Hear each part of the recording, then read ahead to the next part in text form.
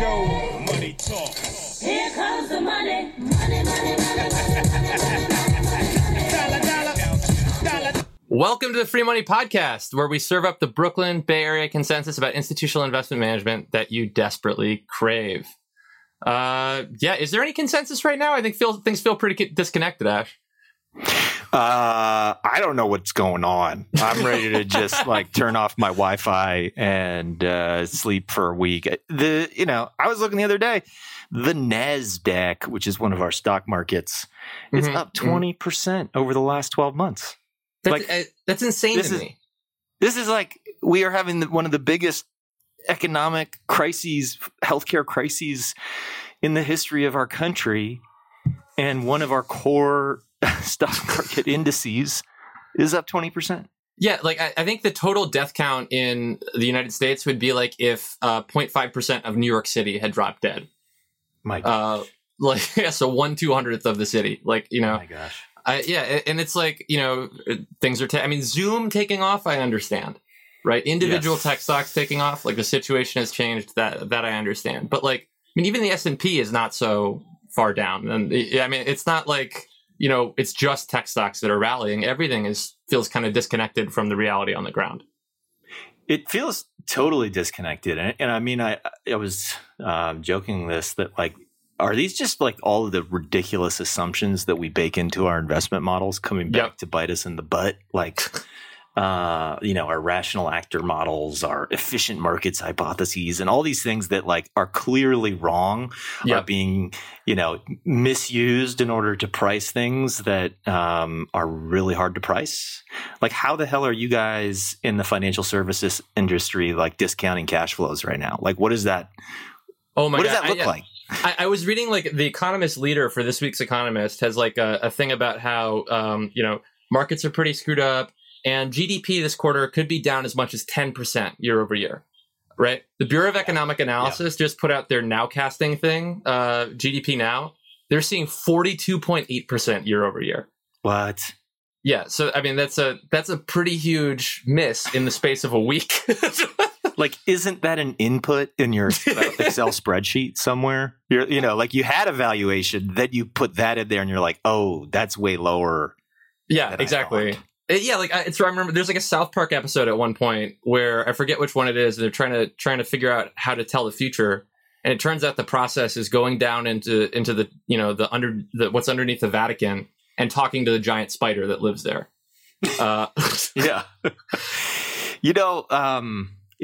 There is a serious point here, which I'll try not to make long because it's just who wants serious points. The whole world of investment-related technology. So we all assume here that financial analysts are they got all these screens on their desk, and they're just such geniuses making plans about where to allocate capital and how to price things and how to be smart. Two big points. First, when you see 8 computer screens on anybody's desk anywhere, you should know they have terrible technology, because it's a weird flex.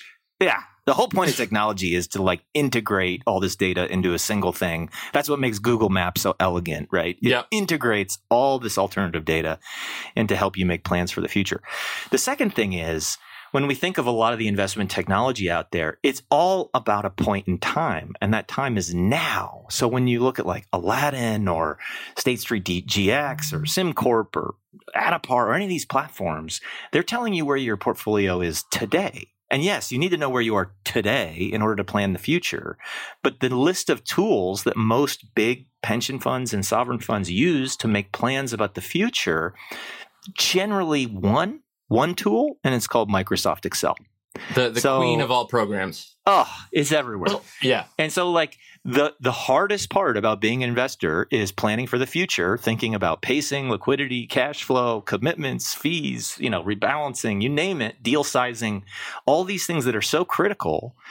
We're still doing in this 1980s technology. And so there's part of me that wonders, is the market doing this because we're trying to reconcile the most crazy crisis in an Excel spreadsheet? And so nobody has good tools for pricing? That's more comforting than the spider thing. I think so. I think so. We just have bad tools, and we need better tools. That's better than spiders. Yeah, exactly. Because like, I mean, or, maybe it's all made up and the points don't matter. Like where it's like we have very good intraday arbitrage mechanisms, but absolutely no long-term value discovery mechanisms. Well, most of the innovation in the like investment technology space is short term because the big long-term investors outsource it to intermediaries. Like I've talked to many pension funds that are like, why do we need to innovate? We outsource that to our asset managers. And my response is, well, if you outsource all your innovation to short-term intermediaries, you're going to get short-term innovations. You have to do some of the innovation yourself if you want innovations around long-term investing. And I don't know if that's what we're seeing here, but it feels so disjointed from the world we're all inhabiting. Like I haven't been out of my property here in 9 weeks. Yeah, so today is my literal birthday. And so to celebrate, I went to the bodega and got the breakfast sandwich that I used to get every day. Oh my God. Good for you. Yeah, thank you. It's really, happy birthday. Thank you. 29? I'm 21 again. 32 this year. Amazing. Yeah, but like for this segment, I was gonna try and like take apart a DCF model and sort of show where 2 months ago we might have been assuming growth of 21% or something like that, or right. Or some multiple of 21. I can't do that, right? Like a report just came out. Two things just crossed my desk, which are insane. In addition to the GDP Now thing. One, the Fed puts out their financial sector vulnerabilities report and says financial sector vulnerabilities are likely to be significant in the near term, meaning like consumer debt. It's going to be bad. It's going to be bad. Like batten down the hatches, chill. Get comfortable where you are. It's not going to get better than this. And the other is a University of Chicago report that says 42% of recent layoffs will result in permanent job loss. Oh, yeah. These jobs aren't coming back. Yep. Yeah. I mean, and there've been some new jobs, but like it's, a lot of, and it's going to be wave after wave. Like I literally, earlier this week, I was editing together footage from ski season of myself wiping out because that made me feel better. There has to be a better way to make yourself feel better. Yeah, like do you know any optimists? Are there any left?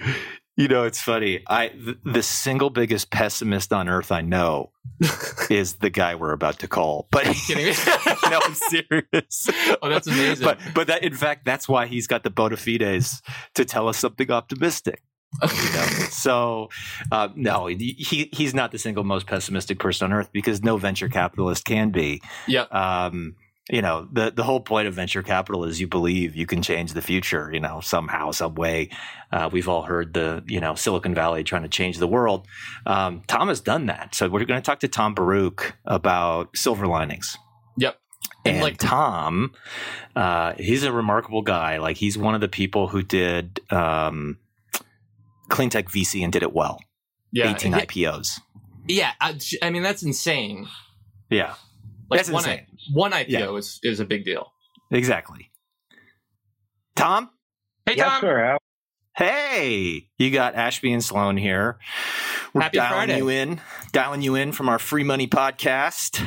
And we're just thrilled to have you on for a couple minutes to talk silver linings about the crisis. Yeah, we've sort of invoked you as our token optimist. Yeah, I described you as the most optimistic person I know. Does that sound right? I'll try. Yeah, I mean, like it's the last couple of months haven't been the greatest. I mean, Ashby says you have a silver lining of sorts. Like, where are you getting that? Yeah, well, I think this is a serious time, undoubtedly, and Sequoia got out in front of this with the letter they put out a few days before the lockup with instructions to their portfolio companies about how to lock down appropriately and synchronously with the rest of the population. And they gave out some very good advice because I believe this is going to last a while. And I don't see us bouncing back until 2023, 2024. It's going to take time, and people are going to have to recognize that we're going to be facing a new world. I don't believe that the world that we lived in January is ever coming back. My goodness! And, wow. We're agape on the like we're literally you can't see our cameras, but we both just opened our mouths and passed out when you said 2023. Wow. And I believe that we, and I mean we, everybody, is going to have to change as well. Right. So the real challenge, I heard somebody say this the other day, the real challenge of this time is to become what you aren't yet. Thanks to a virus. And in many ways, we're dealing with the unknown. And when you're dealing with the unknown, I've always found that being flexible and adaptive, but also elastic, is crucial. And the way you do that is because you realize that something has died. And something new is coming at the same time. Unless you're willing to put that hat on, I think it's going to could be 2040 before we get this thing turned around. But we have to mourn the old days and look forward to the new world. And something new is going to happen, and there will be an adaptation. I mean, it stretches us, and it requires a certain consciousness that people are not used to having to have.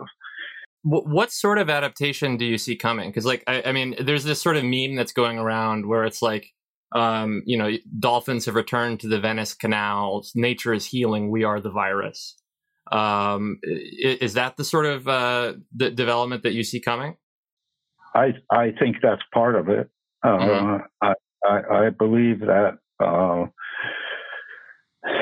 concepts. I believe we're entering a period, thanks to technology, of free clean water, free energy, and free protein.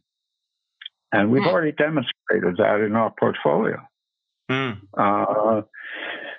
So we have a company called Zero Mass Water that makes pure water from the atmosphere using solar, and very cheap and very clean. And it's already being deployed in third world countries, mostly in the Persian Gulf. But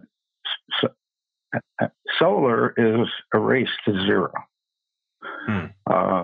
Solar is absolutely free. We're hearing now 1 cent kilowatt hour solar. And solar is not just about making electricity. It's about doing a lot of things with that electricity. So integrating other functionality with that electricity, which derives from the fact that solar is about making electrons. Whereas the existing infrastructure, which is now sitting in New York Harbor and San Francisco Bay and tankers, that's dead meat. That's liquid fuels. It's about molecules. The new world is about electrons, and I believe that very strongly, and I believe I have evidence, and that's one of the reasons I started my family fund. Was I wanted to prove 6 years ago that we could create a portfolio of free everything: free energy, free water, free food. Free money, perhaps? That's what our podcast is about. Just in case you didn't know, Tom, that's the name of our podcast. I don't want to turn this into a totally political discussion, although, without the participation of the regulatory bodies, they have to become elastic too. Yeah, that's going to be hard. Now, the good news is that in the financial community, we are seeing companies like BlackRock. They are tipping their toe in the water on the green swan. I would say so far just tipping their toe in the water, but they just invested in, this is not public yet. Don't say it. Don't say it. This is going out to the public. All right. I won't say it. They just invest in one of our companies that is in the free category. Oh, good. Tom, real quick, I want to just say the conundrum, I think what I love about you is you mix like a sense of pessimism with optimism that is like nobody I've ever seen. Like on the one hand, you're like 2040, yeah, exactly. Like we're done. And on the other hand, you're like free energy, free water, all this amazing. And so this is really why I wanted to invite you in to have a conversation about silver linings, because I find your description of like this black swan that we're all leading to, and these are Tom's words, by the way, black swan that we're all living through right now, leading to a green swan. And I heard you mention the green swan, I don't know, 45 seconds ago. Tom, can you just walk us through that, like that kind of framework you've come up with? The green swan is not something I came up with. The green swan is something that a person named John Elkington came up with. Okay. John Elkington has been writing about the period we're now in for a long time, and but he's definitely somebody who I admire a great deal. Because he also understands the power of technology and the power of technology to push goods to becoming free. All these, in the case of the water, what is a huge enabling factor in the water company is cloud computing, because the software to run the units is downloaded on the cloud. Right. On the protein situation, it's synthetic biology. This is a company called Callista, and what Callista does is they make protein from natural gas, which of course is cheap and will be cheaper and cheaper forever. And so, this I can say, British Petroleum has invested $30 million in this company. There's a company called Adissio, which actually is 80% owned by China Chem, and headquartered in Paris for some reason. I don't know all that background, but they invested $70 million. And we have a joint venture with them to make fish food in China. China's the largest market in the world for aqua farming. And of course, fish is a staple of the Chinese diet. So our target market for Callista has been in the fish food market, and we're going to do very well, because right now what they're doing is they're feeding carnivorous fish. They're feeding them with anchovies that they harvest off the coast of South America and then ship to the aqua farms on old freighters. The aqua farms are located in Norway and Sweden in the North Sea. So huge waste of energy involved there. We take natural gas right at England, Scotland, in that area, convert it into protein, and boom, goes into the fish. So these are not figments of my imagination. We're doing this right now. The protein is not free, but it's probably ultimately 3 or 4 orders of magnitude cheaper than meat made from beef that make a lot of methane. Wow. So I do believe that in a way, Elkington talks about COVID-19 as the dry run for the climate emergency. And Yeah.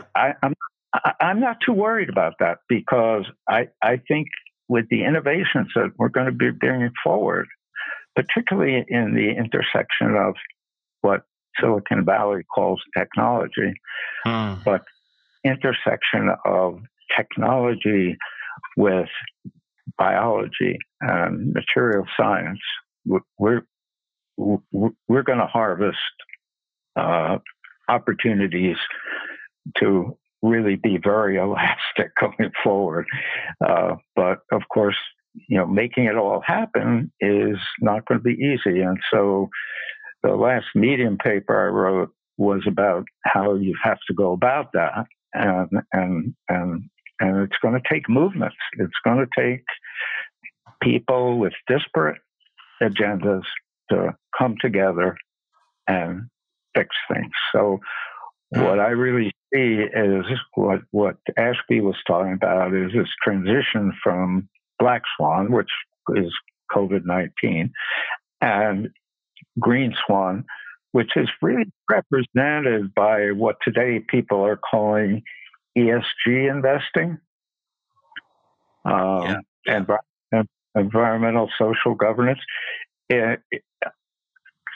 This is going to happen. I've seen evidence. I mean, why did BlackRock invest in our company? They did. I'm not telling you which one to invest in, but don't get us in trouble. So I think that one of the technologies which I think is unbelievable when properly applied is AI, and we can put a lot of people out of business with AI. But what scares me is that the government, especially our current government, is going to try and prop up all these broken old industries. Yeah. And so we're not going to add to GNP. Yeah. That's the problem. The way to add to GNP is free energy, free food, free water. Right. Yeah. That way we'll build a very prosperous society. Because those become the new inputs for the new industries, right? Like if you can bring those down to zero, then those become, inputs into different production functions. And then we really kind of get a step change in innovation and growth.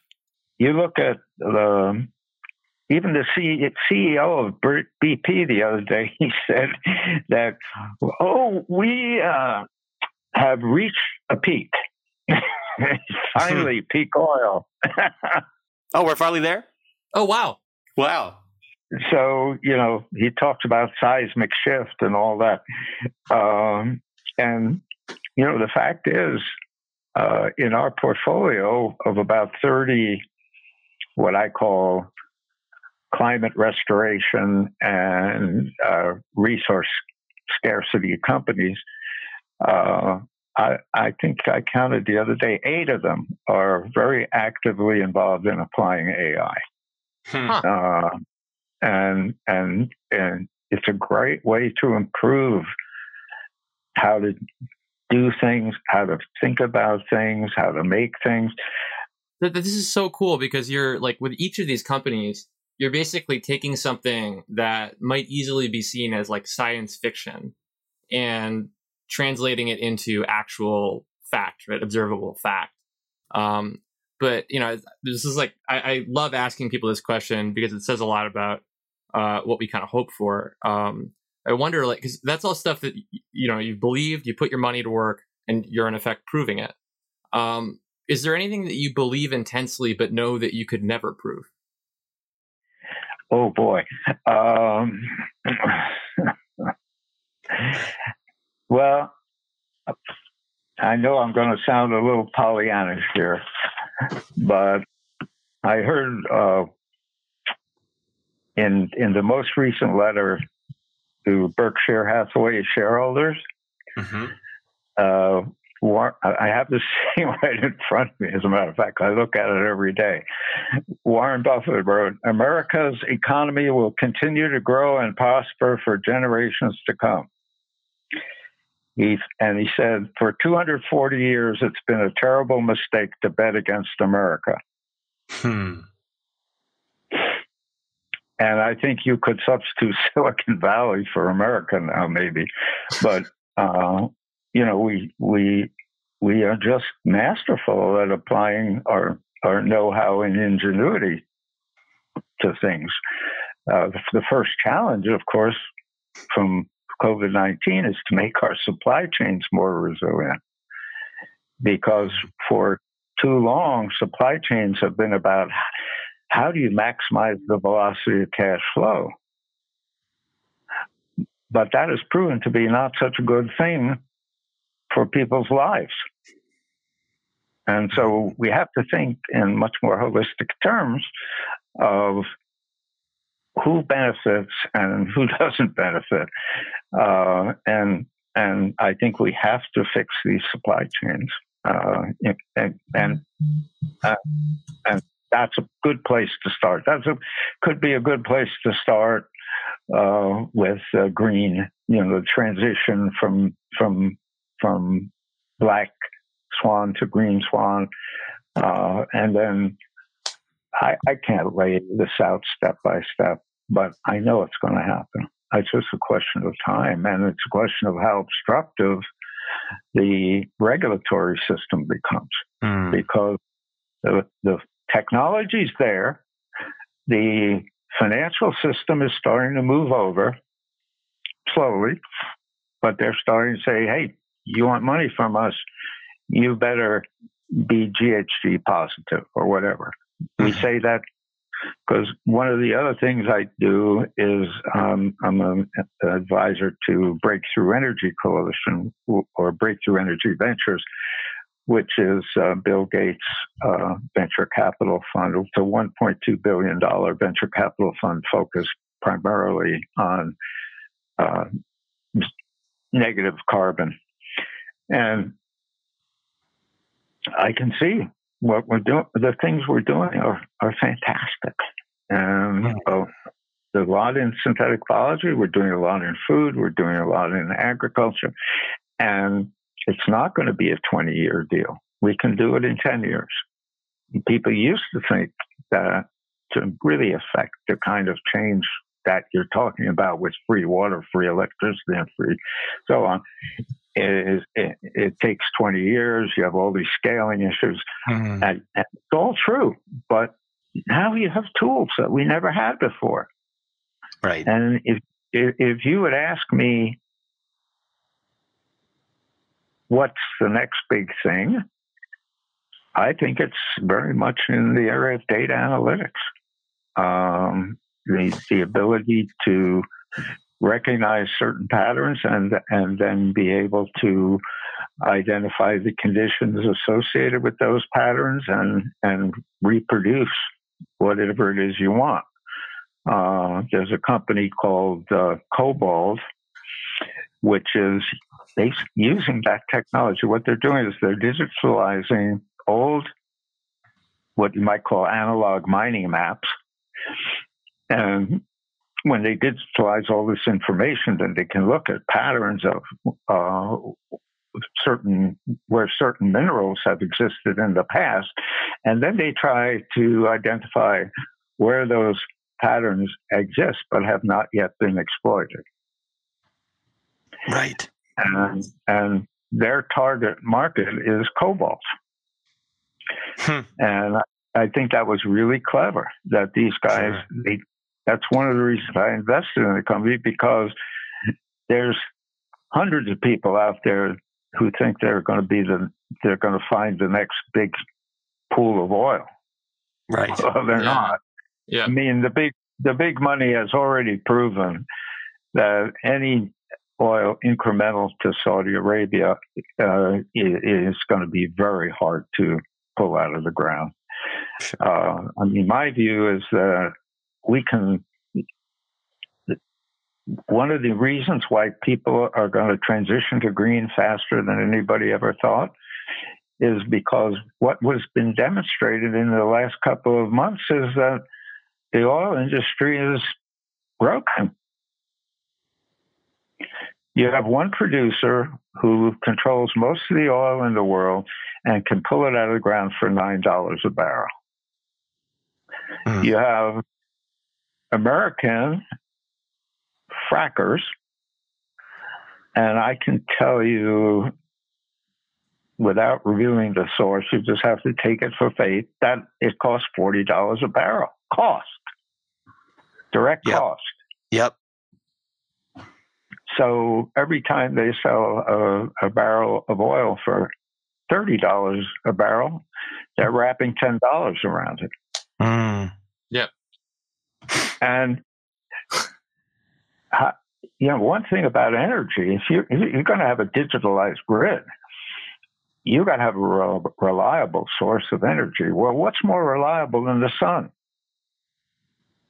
Nothing. If we can't rely on the sun, we might as well forget it. Yeah, it does come. It comes up every. I mean, although I guess some days in the past couple of weeks, it's felt like the sun maybe wasn't coming up. But I think it's really fascinating to listen to you because you're personally getting me out of an imagination rut. The silver lining is coming through very clearly from you, Tom. I think we could probably sit here and talk to you all day because of the stories you have. But you've kind of nailed it in terms of what we were hoping, which is thank you so much. Coming through this crisis and seeing a much brighter future and somehow being pessimistic and optimistic at the same time, which is, I think, your secret sauce. So, Tom, thank you. Thank you so much, Tom. Yeah. Well, thanks for listening to me. Oh, kidding? It's a pleasure. We loved it. Yeah. And have a great weekend. You too, guys. Bye-bye. Bye. I could listen to him talk for a very long time. I hope somebody writes a book on Tom's because we've all heard about the clean tech bubble and burst. Yeah. I think he's the only venture investor, or one of the few, I'm sure there's a few others out there, that did it, that made it through that. And he has 18 IPOs and 8 M&A deals, and he led all that stuff. And he's salt to the earth, Yeah. He's still incredibly grounded in terms of the pessimism side, but it also still manages to be an optimist. So, he's a great person. Anybody doesn't know Tom, I encourage you to look him up because he's just an incredible resource. So, and one of the things that I think is so cool about the way that he was talking and thinking is that, underlying it all is a different way of looking at what constitutes economic progress, right? Right. Because when GDP as a measure was introduced, the person who introduced it was don't use this as a benchmark. It's a bad benchmark. It's just some number. Yeah. That's in the congressional record. But here's Tom saying, look, we have to think about growth differently. Moving stuff from, Argentina to Norway, even though it creates economic activity, is a waste. Yeah. And maybe that's what we're learning in this whole weird moment.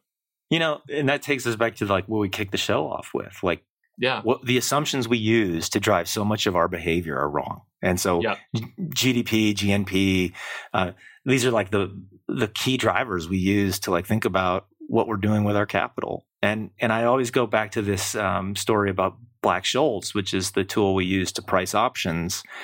It wasn't even that good at pricing options. It's just that we all agreed that we would use Black-Scholes to price options. And so when there's no crisis, it's pretty good because that's what we're all using. And that's called performativity, where the fact that we all agree that this is the method means that the method actually starts to work. Yep. And so, it's just a fascinating thing. Occasionally we have to go back and revisit the very benchmarks we use to think about growth and economic resources. So that's so cool. But it's good. That's the here we go. The Dear Ashby horn. And dear listeners, Dear Ashby is a segment where we take questions for Ashby, and he answers them. And most Pretty of these, simple. yeah, Pretty straightforward. and these come from you, believe it or not. So if you want to ask one in the next episode, go ahead and slide into one of our DMs on Twitter, or send an email to freemoneypod@gmail.com. So the first one that I got is kind of funny because it's like, Okay. so private equity funds, when the market sells off, don't go down automatically, right? Right. And I was explaining this to a friend, and they were like, "And that's bad." Right? Yeah. 'Cause, like you would. I mean, It is so bad. why is it that that's bad? Well, it makes PE funds look more resilient and reliable than they really are. There's an accounting treatment. It's called roll forward. They take a prior NAV and they just roll it forward with a ridiculous assumption. Is there a theme that we've got in the show? Ridiculous assumptions being used to project the future.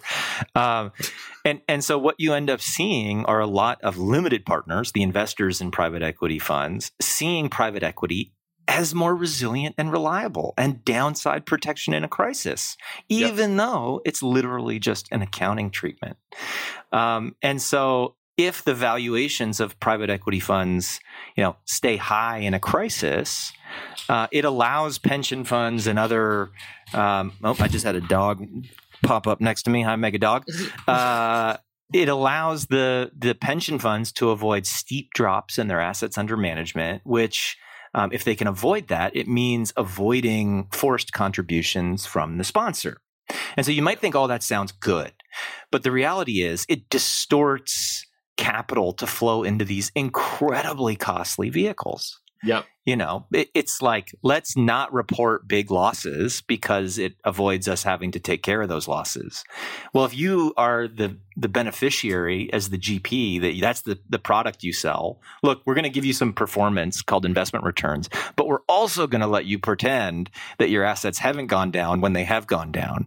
That is a value proposition. That's almost as good as portable alpha beverage. Yeah, exactly. I mean, if you could think of it, if that was toothpaste, right? And they were like, hey, it's going to look, you can clean your teeth, but also when your teeth aren't clean, you can pretend they're clean. Totally. I mean, literally, it's like the lack of fair economic value is valuable. Do you know what I mean? So perverse. That's so perverse. Yeah. and then there's another part, which is defined contribution plans, where we as individuals, most young people under 50 have defined contribution plans. It's like a 401k in the US, a super fund in Australia. Because those accounts usually allow you liquidity very quickly in terms of moving in and out of different asset classes, if you do have an exposure to private equity, you can game the system. And so what we've seen in Australia right now, and this is the big driver of this issue, I don't know if you were aware of that, Sloan, but this issue's come to the fore right now, in part because the Australians have said, we're going to let a bunch of Australians take money out of their accounts. And that's going to be a stimulus, a cheap stimulus. Well, if people are taking money out of their accounts now, they're getting a higher valuation that is fair. And the people that are left in the accounts are going to get hammered when those prices finally get reconciled in the market. And so the Australians have been like, oh, crap, we actually need to value these things almost in real time. And so the Australians are then going to destroy this the value of not having fair value for the rest of the world. Typical. Good for them. Yeah, that's amazing. That was a complicated one. If you followed that, you just won bonus points. It's the Australian conspiracy to upset the private equity tycoons. I love These Australians are just too damn professional. They just do their jobs too well. They're just making it hard on all the people who don't. Yeah, exactly. Okay, so this is kind of, I guess, related in that we're definitely in pension land still. Okay. My favorite land. Yeah, exactly. The land of defined benefit for pension funds. The CalPERS, which is one of the largest such things, caught some flack just now for unwinding a tail hedge program, which would protect from, kind of the impact of a big stock sell-off, literally right before a big stock sell-off. So the question is that bad luck or a bad decision? It's not a bad decision. CalPERS was right. And look, in investing, you can be totally and objectively right and still lose money and look completely foolish. Yep. And unfortunately for the CalPERS team, like that's what happened. I think, and I know that like people have written articles both ways since this, I think they were totally right to unwind it. This type of tail risk hedge is expensive. And I'm not a big fan when long-term investors with like liability profiles extending out 75 years and that have investment beliefs that state they believe in the power of long-termism and take a long-term view. Like I hate it when these long-term investors try to get cute with their portfolios in this way and try to, in effect, time the market. Yep. Ensuring the downside is basically market timing. They're expensive. You automatically lose money every time you keep that insurance policy in place. And it's about trying to avoid the worst losses. And so in my mind, first of all, the evidence is really clear that we suck at market timing. Like we often do it poorly. But beyond that, it's just this notion of taking a longer term view. That short term hedge is just that. It's not saying, look, we're counter cyclical. We're going to have ups and downs. I can imagine the discussion with the board where you're like, normally I would say you talk to the board about being long-term and you set everybody's expectations that there's going to be volatility and that's okay. And, we're in it for the long term. We'll be counter-cyclical. And then I imagine like, how do you sell a tail risk hedge? You literally go to the board exactly. And you say, we're long-term, but we should really be like tilting in and out of this stuff and making active bets that most hedge funds get wrong. But here we are, CalPERS in Sacramento, basically trying to, call top on the market. Yep. Super hard. I think this was such a big story because it is like if you're marketing trying to sell any kind of equity neutral or risk neutral fund, it's a perfect thing to call up all your accounts and say, hey, look, you could have been the smart person in this setting. Yeah. It's, I don't know. Look, I think there's a role for tail risk hedging, especially if you have like a massive liability coming up. Yeah. Right. You buy more equities if you're well hedged. Yeah. Yeah. So you're like, gosh, we have huge cash flows coming, and yet we don't want to like go through the transaction costs of getting out of the market and holding cash, which is expensive to do. So like, I understand there are certain players for which it makes sense, but for big long-term pensions with intergenerational time horizons and steady cash flows in and out, it felt like it was right to unwind it. Yeah. Yeah. So this is the last one. And this is, it was funny when Tom was like, let's not get into politics, which is like something we do way too often, probably. Yeah, we're just disenfranchising our listeners. Yeah, exactly. Yeah. We're just like, this whole podcast is a systematic attack on the private equity industry. But I wish people could see your t-shirt right now. But anyway. Yeah, my shirt says OMG GOP WTF. But anyway, so there's in Brooklyn and probably a lot of places, there's a pretty significant movement to cancel rent, right? Which as a renter sounds pretty good, right? But yeah, what would the long-term consequences of that be? Yeah, I think for the renter, I don't see many negatives. I think it sounds pretty great from the renting perspective. I think it's probably bad for the people that own the property and might be like using the expected returns and cash flows to pay the mortgage or the debt. I mean, most of this property is like bought with leverage, right? So mortgages, loans, and I've overseen a bunch of like pension investments in commercial real estate, not so much the rent that you're talking about, residential real estate. But there's a lot of assumptions, and usually the returns that are being underwritten to aren't insanely high, and so you're flying a little bit close to the sun. You want to win the deal, which means that you're like, oh, how do we get the pricing right so we win the deal, right? Well, so everything is, let's call it dialed in. If you take a year off of rent, you're going to potentially see quite a bit of people defaulting on those loans, on those mortgages, and that can have like consequences down the road. So my bias here would be to cancel some student debt, especially that held by the government. Let's cancel some credit card debt. And then the last thought I had is like, let's actually throw cash out of helicopters, like Ben Bernanke said. But here's the thing. Bernanke said that, and then I think they did it, but I think they were doing it hovering over financial services buildings and billionaires' houses because I didn't get any. So let's literally have helicopters over blue collar neighborhoods chucking cash. I mean, there have been like the Blue Angels flew over New York City. Just have cash coming out the back. Yeah, I mean, like it's not too much to ask for. I mean, I guess we're kind of having that happen right now with the paychecks, right? But but still, I love the visual of helicopters throwing just cash. I do love the canceling student debt idea as a replacement stimulus because there's no housing subsidies tend to go to people who don't need them, right? My grandfather has a rent subsidized apartment, and it's in the village. He pays like $900 a month for a 4-bedroom apartment in the village. That should be $5,000 a month or something like that. Yeah. And if it wasn't subsidized, he'd just get rid of it, and there would have been another thing on the market, and housing would be more available and probably cheaper. The only problem with the student debt is it has a class component. True. Like if we're going to do the cancel student debt, then can we give free childcare to a bunch of people who definitely need free childcare? The problem right now is, what are you going to take your kid to a group preschool, a daycare, and then they're going to get think about the bugs that normally get shared in daycares. It's like a petri dish. It's exactly. So this is super hard for a lot of families, and there isn't an easy answer. Just like the rent is not an easy thing to just make free. And that's why, the helicopter could be as reasonable as any of the others. Well, yeah, I mean, and any form of free money is acceptable to me. We're all about the free money. In fact, we might name our podcast that. Yeah, exactly. Maybe there's something to that. So I think this about does it for us this week. Yeah. But friends, family, lovers, whatever out there, if you enjoy the podcast or just suspect that we have great hair or whatever, please leave us a review. Tell us you love us on iTunes. That's the first time we've said that. Yeah, it's like what we real should probably say that more. Yeah, I'm thinking it's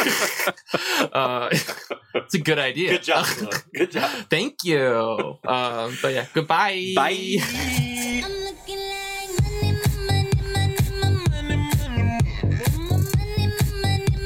money. Now make it rain on 'em.